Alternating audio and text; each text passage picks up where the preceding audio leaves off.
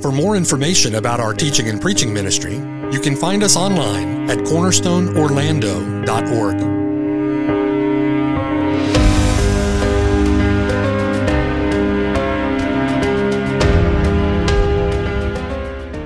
The following sermon has been brought to you by Cornerstone Orlando, making disciples for the glory of God.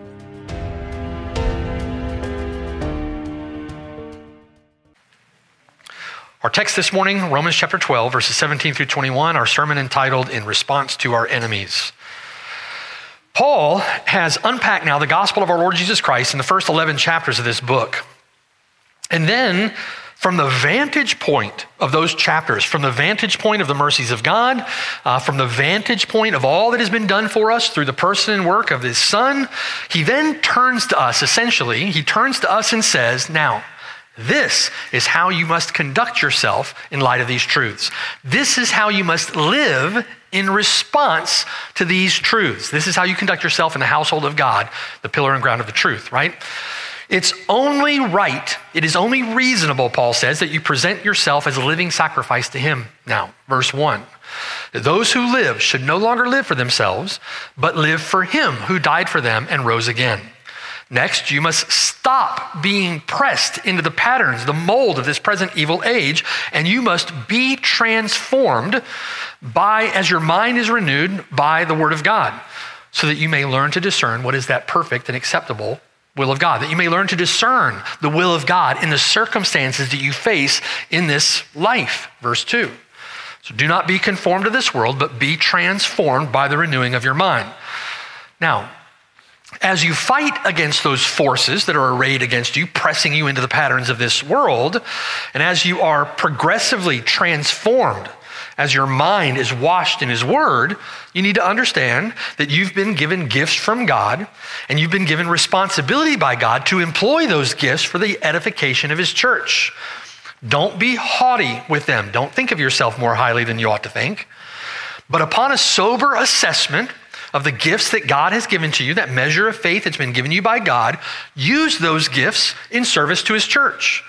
And while you grow, being transformed by the renewing of your mind, and while you serve, employing those gifts for the edification of his body, then love one another sincerely. Love must be without hypocrisy. It's a love that does not compromise the law of God. Verse 9. The hypocrite says, I love you while he's sinning against you. You see? The hypocrite says, I love you while he's sinning against you. An affectionate or familial love that esteems another more highly than yourself. Verse 10. The hypocrite says, I love you while he uses you for his own purposes or ends. It's a love that is zealous and fervent and diligent. Verse 11. Because it's love with regard to the one who is himself is love, the one who loved us. It's a love that endures, verse 12. It's a love that gives, verse 13. It's a love that even extends to those who would not naturally be the objects of our love, verse 14. Because God loved you when you were an enemy of God by wicked works, then you are to love even your enemies. Bless those who persecute you, bless and do not curse. As we arrive this morning then at the conclusion of this chapter, in chapter 12, it's been a great chapter, amen? I've learned a lot. It's been a joy to go through this. It's been very edifying, especially in consideration of our recent trials and difficulties. It's been a terrific chapter. And so it's a joy to be able to conclude this chapter with you. We'll return to it, I'm sure, again, many times in the future.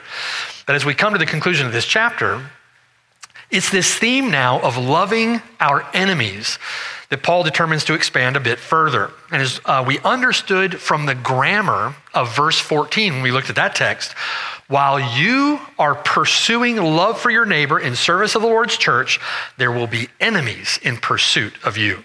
Okay? That is a given. It is expected. As was his concern in verse 14, so also his concern again in verse 17 is how we are going to respond. How are we going to respond to the assaults against us when they come? How are you and I going to respond? While Paul exhorted us to bless those who persecute us or pursue us in verse 14, he expands on that thought now in verse 17 with a more direct statement. And it's a direct statement that prohibits what would be a quote unquote natural or fleshly response. Paul wants to be direct in his language. Stated positively now, we are to bless, that's verse 14, stated positively, we are to bless those who persecute us, bless and do not curse. Stated negatively now, do not return evil for evil. Do not repay evil for evil.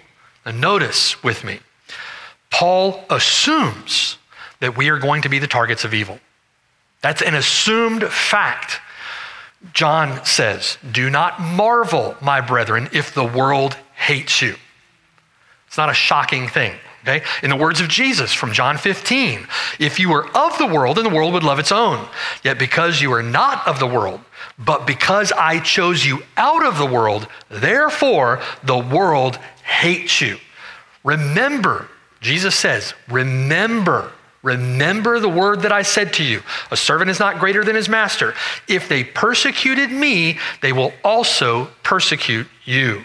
There's a reason why Jesus calls us to remember that fact. We'll talk about that this morning.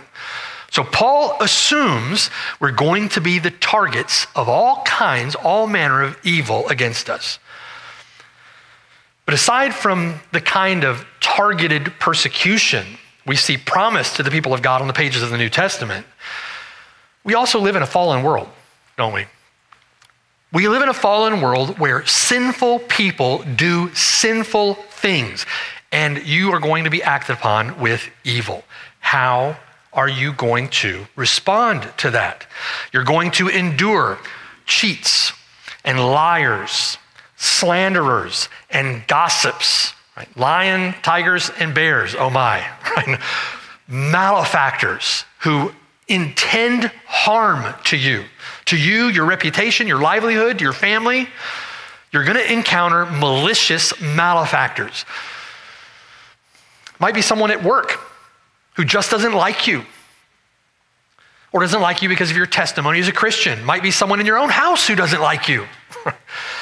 It might be an isolated incident where you feel the pain of an injustice done to you by a malicious gossip or a self-interested liar or a envious, fair-weather so-called friend, or you might become the target of a more coordinated attack. You may become the target of repeated attacks. Psalm 22, where dogs surround you, where the congregation of the wicked enclose you. So whether it's due your stand for righteousness, or it's due the fact that we live in an evil world, whether it's isolated or coordinated, whether it's a one-off or a repeated occurrence, you will be called upon to endure evil at the hands of others. You are going to be called upon to endure for the sake of Jesus Christ, as a testimony to his name. You're going to be called to endure evil at the hands of others. How are you and I going to respond? That's the concern of Paul in our text. How are you going to respond? And I believe the Bible teaches an ultimate cause for the evil that we're going to face in this age. There's an ultimate cause for all of it. We have evil that comes out of our flesh, our three enemies, right? The world, the flesh, and the devil. Right? But there's an ultimate cause for all of this evil that we face in this age. Ultimately, our battle is not with flesh and blood. And we see that ultimate cause exposed several places in the Bible. But in consideration of a text we're studying on Sunday afternoons together, turn with me to Revelation chapter 12. Revelation chapter 12. Revelation chapter 12 comes after several cycles in this great letter to the church.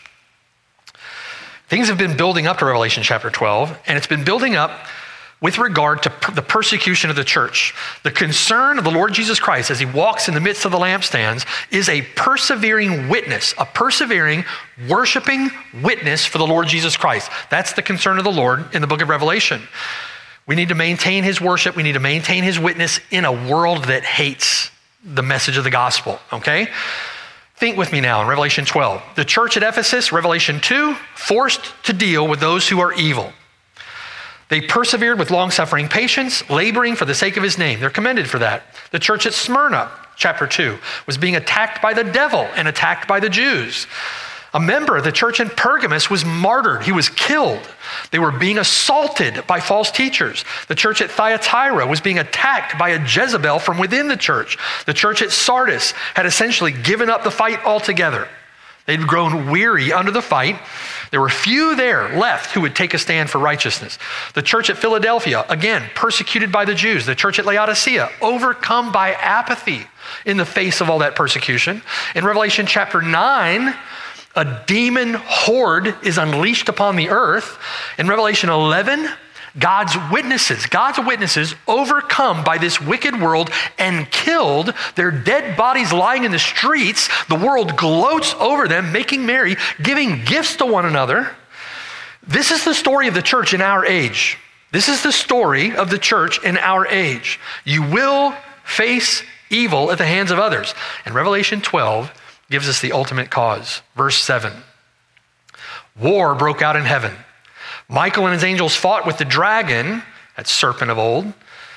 And the dragon and his angels fought, but they did not prevail, nor was a place found for them in heaven any longer. So the great dragon was cast out, that serpent of old called the devil and Satan, who deceives the whole world. He was cast to the earth, and his angels were cast out with him. That explains that demon horde from Revelation 9. Verse 12. Therefore rejoice, O heavens, you who dwell in them, that scoundrels thrown out of heaven. Woe to the inhabitants of the earth and the sea, for the devil has come down to you having great wrath because he knows that he has a short time.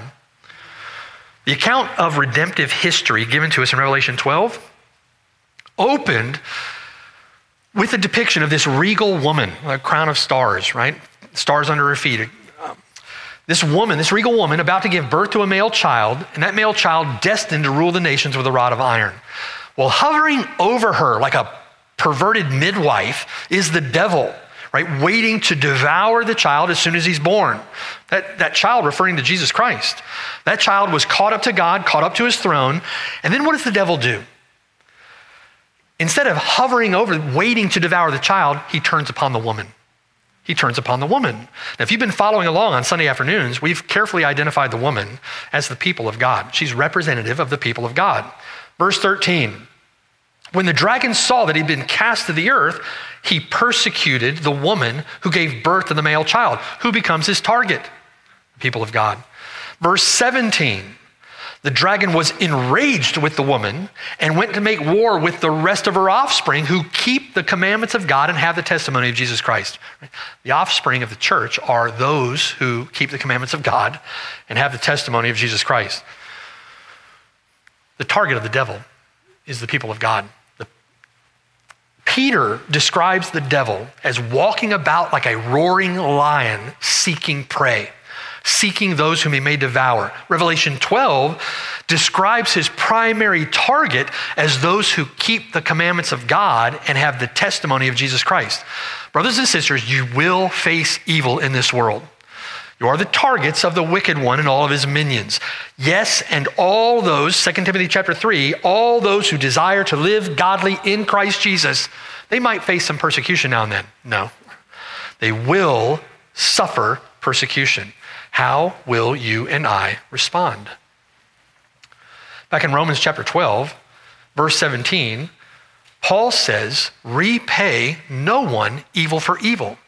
How are you going to respond? Think ahead, right? Repay no one evil for evil.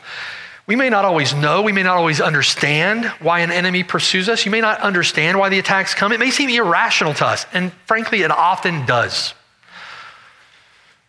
It may seem entirely unreasonable, but sin is not reasonable. Sin is not rational. David often prayed, when we looked at Psalm 35 together, David often prayed, there are those who hate me, David says, without cause, without cause, without cause, without cause. Treated him spitefully, without cause.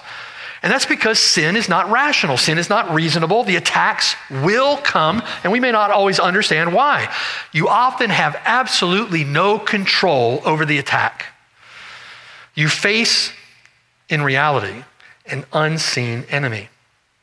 Our battle is not with flesh and blood. These are supernatural occurrences. You face principalities and powers. There is a force at work behind what you see, behind those temporal occurrences.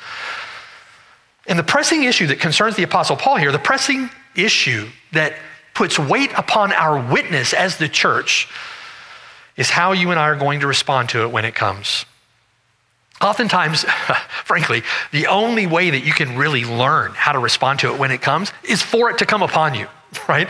You learn those lessons by the school of hard knocks. You learn those lessons by going through it. And the Lord takes graciously, working it for your good, the Lord takes you through it to teach you those lessons. Praise God. We can take joy in that, right? And listen, if you understand, here's the point of the Lord's words to his disciples in the upper room. If you understand the reality of it, it's going to happen. If you understand the ultimate cause of it, it's not this crazed, reviling lunatic in front of me, heaping derision upon me. If you understand that you follow the footsteps of our Lord himself when you face it, the more equipped you are to respond as you should and endure it as a worshiping witness for the Lord Jesus Christ. The more equipped you are to glorify God in it and through it for his sake. So what is Paul calling us to do then? In our text, Paul is calling us to cultivate some situational awareness. Cultivate some situational awareness. Let that mind be in you, which was also in Christ Jesus. Verse 17, repay no one for evil. Now, to repay evil in response to evil is how the world would respond. That's how the world would respond, right? But if you are going to refuse to be conformed into this world, the patterns of this world, if you're going to refuse, if you're going to stop being pressed into the patterns of this evil age, verse 2, and rather be transformed by the renewing of your mind, then you cannot think as the world thinks and you cannot act as the world acts. You cannot respond as the world would respond. Paul expands on his initial statement with instruction then for how we should respond. That's how the world responds. Brothers and sisters, how do we respond? How do we respond when it comes?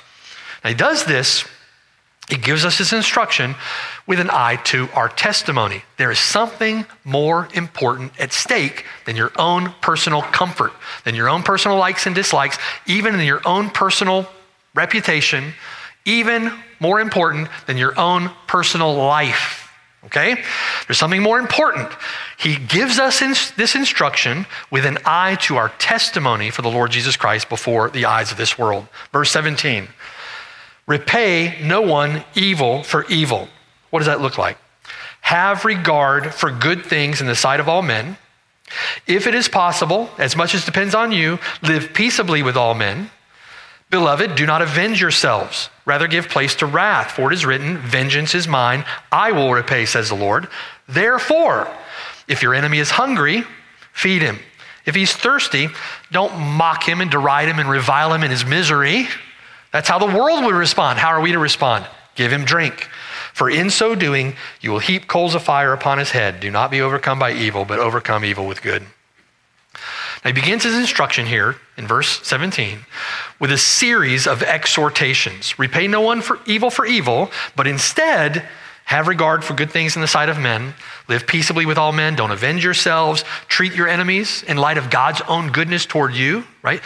Defer to God's wrath and direct your response in pursuit of an ultimate good, that evil would be overcome by good. Now first, verse 17, have regard for good things in the sight of all men. Literally, verse 17, think beforehand for good things. This is where situational awareness comes in. You got to think ahead of time. I know from personal experience, when a bitter assault comes upon you, it's hard to think about anything. You're in the fog of war. Your mind is a clouded mess. It can be exceedingly difficult. You need situational awareness. Think ahead. When this comes, and the Lord says it's going to, this is how I need to respond. This is how I need to respond. You got to think about that ahead of time so you're not caught flat-footed, okay? Think beforehand. And Paul says in verse 17, think beforehand for good things, for good things. Take measures in preparation for good things, things that are good in the sight of all men. Situational awareness. Think ahead. Prepare yourself in advance for how you're going to respond to the evil that is done against you, for the injustice that is coming upon you. And think of how you're going to respond with that which may be considered as good in the sight of all men. Paul expresses a concern here for the testimony of the Christian. What is good, not for what is good for your own self-interest, what is good in the sight of all men. The Christian bears witness to the love of Christ in the way that he responds to the evil done against him. Right? The Christian bears witness to the love of Jesus Christ himself when he responds to the evil done against him. Personal justice, personal vindication is not the first concern of Paul. Paul has in mind our testimony as witnesses to the Lord. It's natural to be a bit self-absorbed with our pain in the midst of difficulty, right? It's reflexive even to seek our own interests sometimes when we've been wronged. But Paul is saying that you and I have more important concerns. Namely, that concern that Paul has in mind is the good of the person that has come against you. The good of the person who has wronged you. And the good for that person is your own testimony in your response to that trial, right? Your own testimony.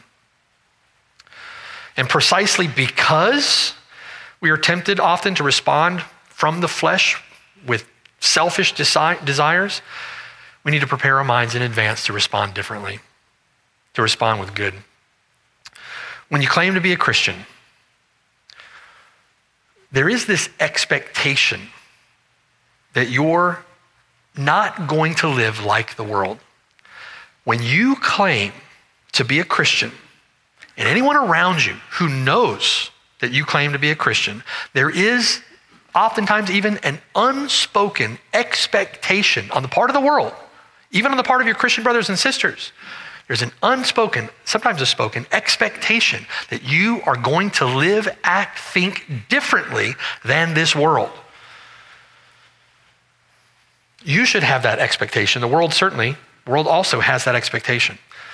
Although they might gloat in your hypocrisy, if your hypocrisy is revealed, although they may gloat, the world thinks and believes that you should act and live differently. Paul is saying to us, beginning in verse 17, that we need to take that expectation into account.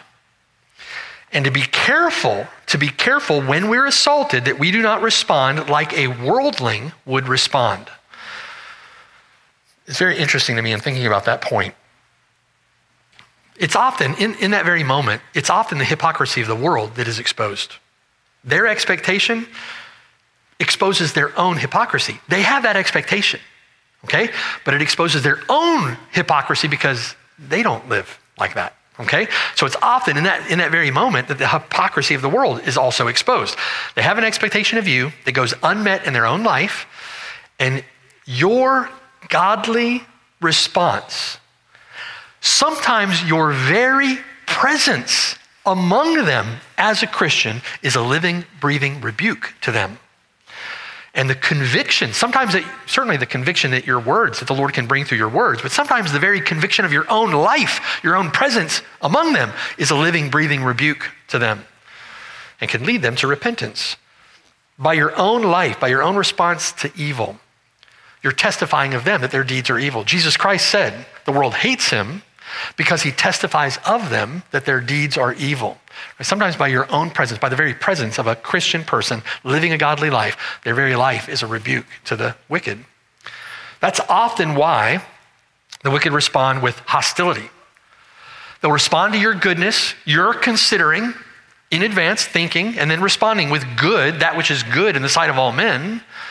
And they respond with hostility, further hostility. You can't control how they respond. You're not responsible for how they respond. You're responsible for how you respond. You respond with good in the sight of all men. They may respond with further hostility, with gnashing of teeth. Jesus says, the world hates me because I testify of it that its works are evil.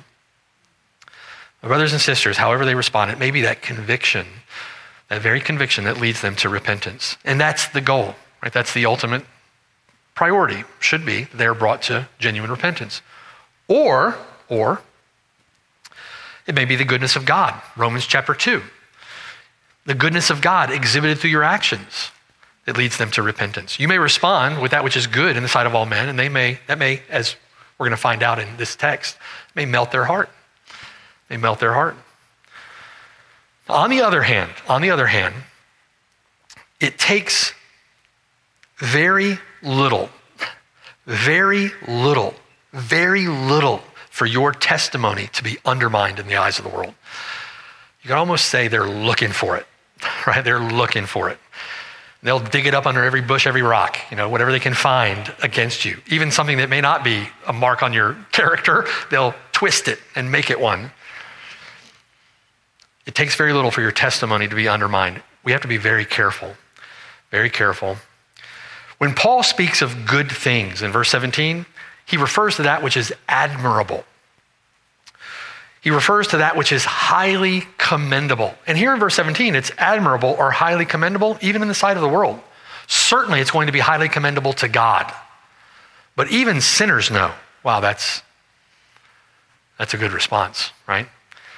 Literally, the word means beautiful. That's what the word means in verse 17. Things which are morally, ethically beautiful in the sight of men. So again, there is more at stake than your own interests. There's more at stake than your own reputation, your own comfort, your own desires. Consider in advance, think ahead, make plans and preparations for how you will respond when someone comes to you with evil or does evil against you. You must act with utmost regard for your testimony in the sight of others. You must plan in advance to respond in a way that adorns the gospel for the Lord's sake and for the sake of the one who has offended you. Second, in consideration of this principle, repaying no one evil for evil, Paul says that we must act with a concern for peace. Verse 18, if it is possible, as much as depends on you, live peaceably with all men. Now, ultimately, the goal of our relationship with our enemies is to establish a basis for peace. That's ultimately our goal. You can have a can of gasoline in one hand and a can of water in the other. Which one are you going to pour on the fire? We cannot control how our enemies may respond, but as for us, as much as depends upon us, let us respond with that which is beautiful as it concerns those who offend us, and act with the aim of restoring peace, establish a basis on which peace may be attained. Now, once again, this is precisely what God has done for you and I through the gospel. This is how the Lord has responded to you and I through the gospel.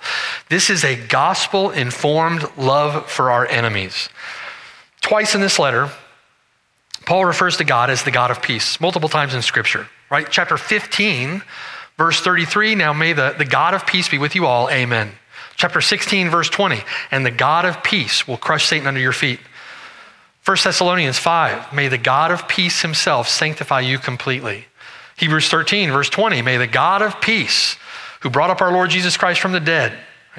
That's who God is. God is the God of peace. And in tremendous grace and mercy, he, God himself, provides a basis on which peace, on which his enemies might be at peace with him, right? He establishes a basis for peace with his own enemies, and he does so through the death of his own son. If you've never turned from sin to put your faith in the Lord Jesus Christ, then you are an enemy of God. You are an enemy of God. And because you are hopelessly irreconcilable in and of yourself, God himself, at great cost to himself, has established a basis for peace. You are an enemy of God by wicked works, and God himself has laid the foundation on which you may have peace with the God who made you. And he entreats you through the gospel to be at peace, to live at peace with him. He sends his prophets, rising up early and sending them. It's a picture of God's zeal to come to you with terms of peace. He sends his messengers, petitioning his enemies with terms of peace. Where you have violated his law, he sent his son to fulfill it. Where you deserve his wrath, he sent his son to quench it in his own body on the tree as your substitute. For every single cause of the enmity that lies between you and God, every single enmity, act of enmity that you have hurled at his divine goodness, he has responded with an answer to that enmity in mercy and grace. And that is for the purpose that there may be peace. Short of violating his own law, all that he has done through the person and work of his own Son, all that he is doing through the person and work of his own Spirit in the hearts of men is in the interests of peace. You can certainly say, as much as depends upon God, he has sought to live peaceably with you. Turn from your sin is the proper response to that reality. All that he has done, put your faith and trust in Jesus Christ. God says the righteousness of his Son in fulfilling the law will be credited to you as a gift of his own grace. The sacrifice of his Son applies to you for the forgiveness of all your sins. You will be declared righteous and justified in his sight. In Romans chapter 5, verse 1, therefore, having been justified by faith, we have, as a present tense reality, we have peace with God through our Lord Jesus Christ. That's a glorious promise, blessing, isn't it? We're to love like that. We're to pursue peace because God pursued peace with us. We're going to face enemies. Those enemies may be intractable. They may be as stubborn as you were when the Lord sought peace through the gospel with you. And yet, God himself has sought to live peaceably with us. And so Romans 12 then, verse 18, if it's possible, as much as depends upon you, live then peaceably with all men. Some enemies will not be won. Paul, with great sensitivity to that fact, Paul says, as much as depends upon you. There's a lot that doesn't depend on you, right? However, we're not to repay his evil with evil. We're to consider our own testimony for Christ in responding with good. We're to establish a basis for peace, seeking to live peaceably with him if we can. In all of this, we bear God's own image, his own character written upon our heart. In all of that now, right, in all of that, what you and I cannot do, what we must not do, is take matters into our own hands and seek to avenge ourselves. Verse 19, beloved, do not avenge yourselves, but rather give place to wrath. For it is written, vengeance is mine, I will repay, says the Lord. The third, and this is a blessing to us, in the matter of your own vindication, in the matter of justice, right, there's this desire that is woven into the fabric of our own hearts for justice. That's the way that God has made us.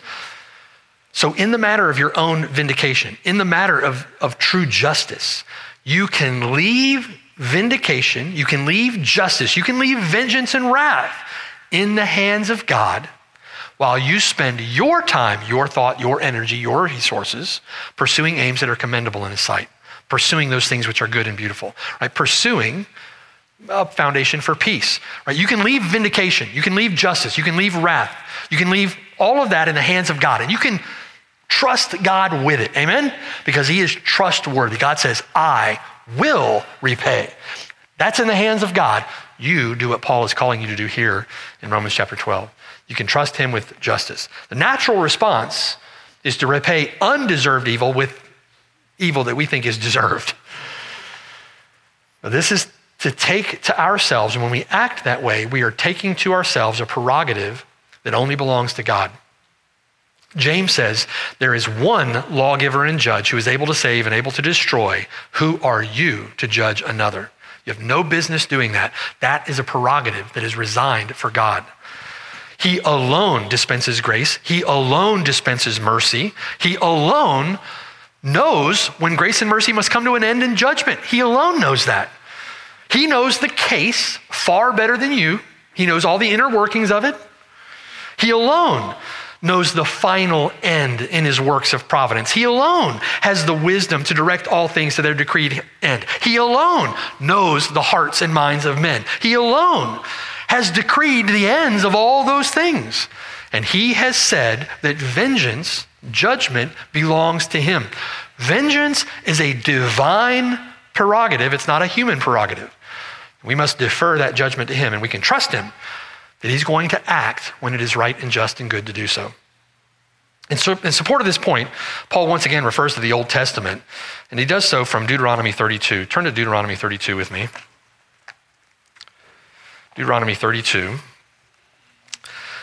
Deuteronomy 32 records the song of Moses, the song that celebrates the judgment of God upon his enemies. It's from this song that Paul derives a very important principle that he applies to our dealings with those who treat us unjustly. Drop down to verse 28. Speaking of his enemies, God says they are a nation void of counsel, nor is there any understanding in them. Oh, that they were wise, that they understood this, that they would consider their latter end. They need to think about what's going to come upon them, right? Consider your latter end. How could one chase 1,000, put 10,000 to flight, unless their rock had sold them and the Lord had surrendered them? God is sovereign over all of these things. He is executing his sovereign decree in his works of divine providence. For their rock is not like our rock, even our enemies themselves being judges. For their vine is of the vine of Sodom, their fields of Gomorrah. Their grapes are grapes of gall, their clusters are bitter. Their wine is the poison of serpents and the cruel venom of cobras. And God says in response to his enemies, verse 34, is this not laid up in store with me? Is this not my prerogative, God says, sealed up among my treasures? Verse 35, vengeance is mine. God says, this is my prerogative. Judgment is sealed up with me. Vengeance is mine. I will repay, right? Recompense. Their foot shall slip in due time. God's judgment does not slumber. He is not slack concerning his promises, as some count slackness. For in the day of their calamity is at hand, and the things to come hasten upon them. He will judge. Vengeance is mine, says the Lord. Verse 36. For the Lord will judge his people, and he'll have compassion on his servants. Do you believe him? Do you believe him? Well, if you believe in him, we can trust him with this in the times of those difficulties, when those difficulties come upon us. When he sees that their power is gone and there's no one remaining, bond or free, he will say, where are their gods now? Where is the rock in which they sought refuge? Who ate the fat of their sacrifices, drank the wine of their drink offering? Where is that false God who knows nothing, sees nothing, says nothing, does nothing, right? Is he sleeping? Did he go on a journey somewhere? Right? Elijah mocking the prophets of Baal. Where is he, that God of yours? This is God himself mocking them. Now see, verse 39, even I am he, and there is no God besides me. I kill and I make alive. I wound and I heal. Nor is there any who can deliver from my hand.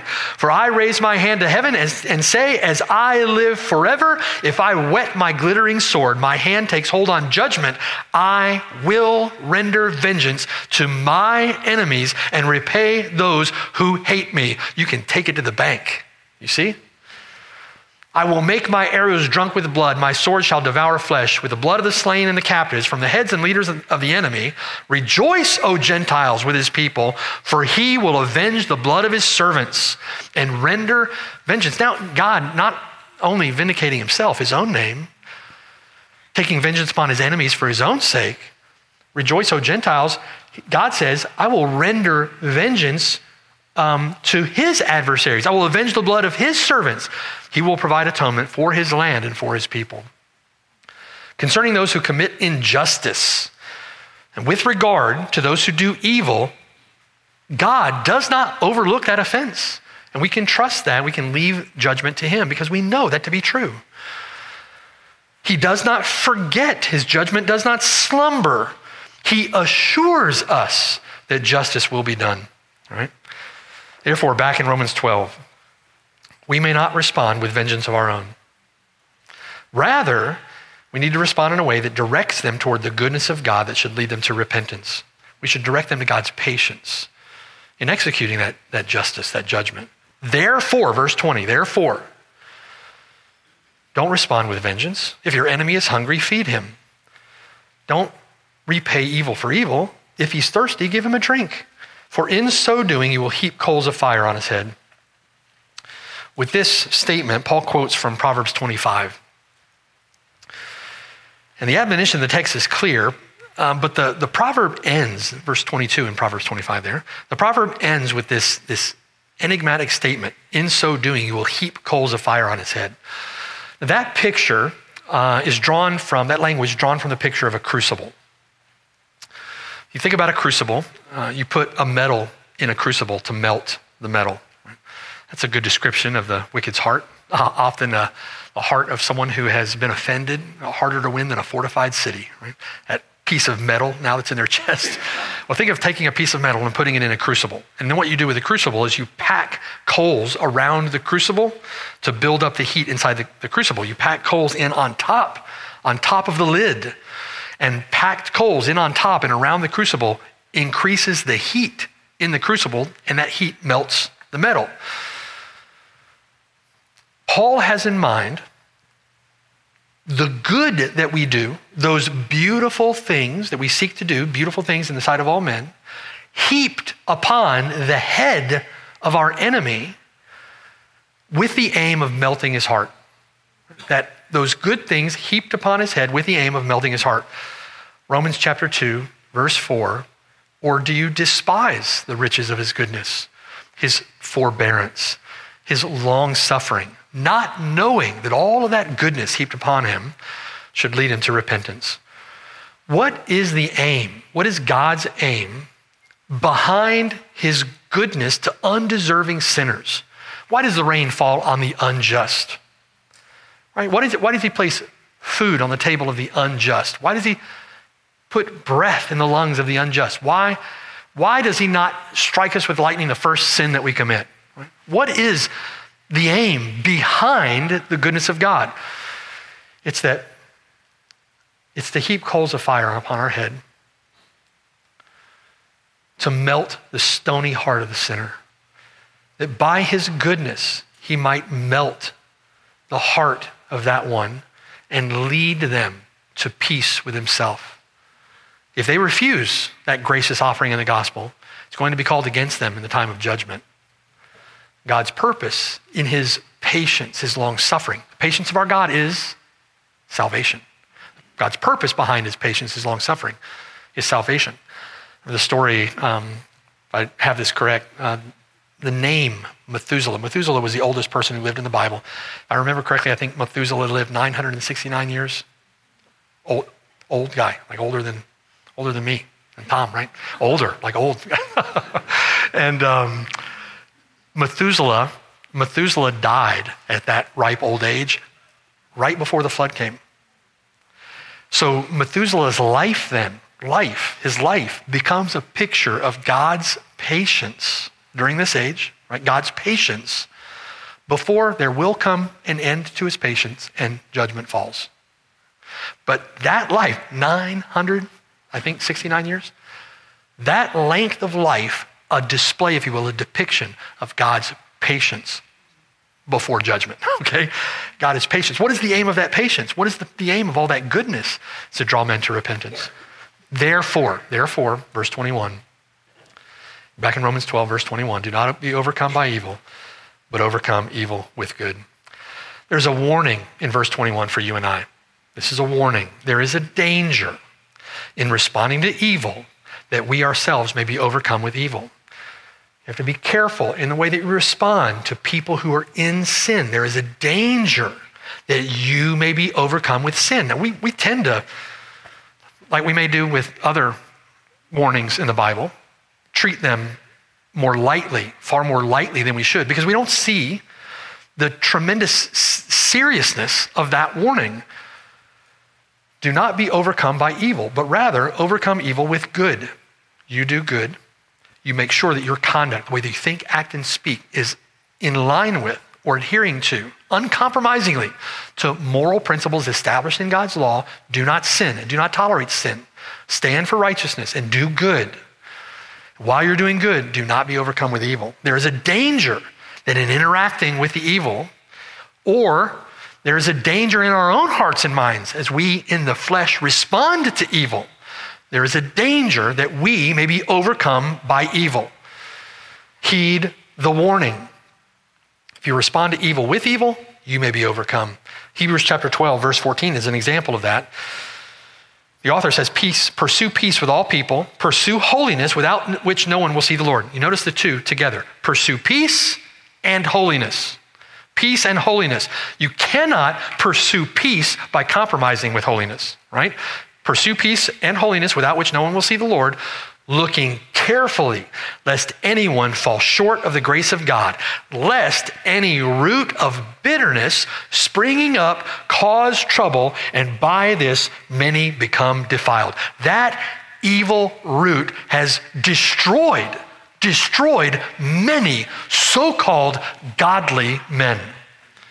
If you think that you're strong enough to withstand that, you are thinking more highly of yourself than you ought to think. Be careful, Paul says, be careful. Do not be overcome by evil. Rather, overcome evil with good. Brothers and sisters, repay no one evil for evil. We've been through trials that have, I hope, taught us these lessons. I've learned a lot from those trials. I've learned a lot from this text, right? We're being conformed to the image of His Son. We're being sanctified, and it's those lessons that become so valuable now in living our lives together as a group of Christian brothers and sisters, right? We've got to learn these. We've got to think ahead. We've got to plan, do better next time, right? You face those trials. You don't always respond the way that you want to. We've got to think through these things and apply the text. Repay no one evil for evil. Think in advance. Think in advance how you respond. Respond in a way that adorns the gospel. It will come. It will come. God Himself has established a basis on which you may live peaceably with Him. So as much as depends upon you, you establish a basis on which you may live peaceably with all men. Do not compromise His word. Trust the Lord with justice and with mercy. As for you, seek to melt their heart with good. Being very careful, that in your interactions with them or in your response to them, that you yourself may not be overcome by evil. Rather, that you may overcome evil with good. And may God help us as we strive to love those who have wronged us. Amen. Pray with me.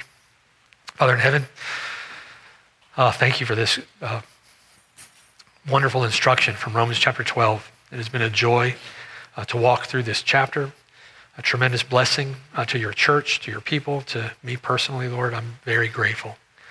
Thank you for the lessons you've taught us. I'm really grateful, Lord, and I'm amazed at how you dovetail the lessons that you're teaching us with our own practical experience, right?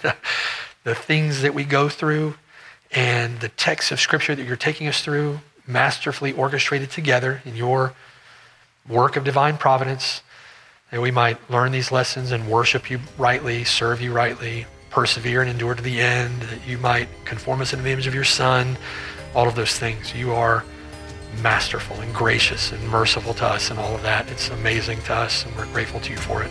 Be with us now as we seek to apply it. Help us to learn these lessons and not forget them. Help us to honor you in the ways that we apply this text, and help us to live to the glory of your name for the sake of our Lord Jesus Christ. May we endure to the end as testimonies of your preserving power at work among us. And may we be trophies of your grace in eternity, praising Him for the great deliverance that He has delivered us through. In Jesus' name we pray. Amen.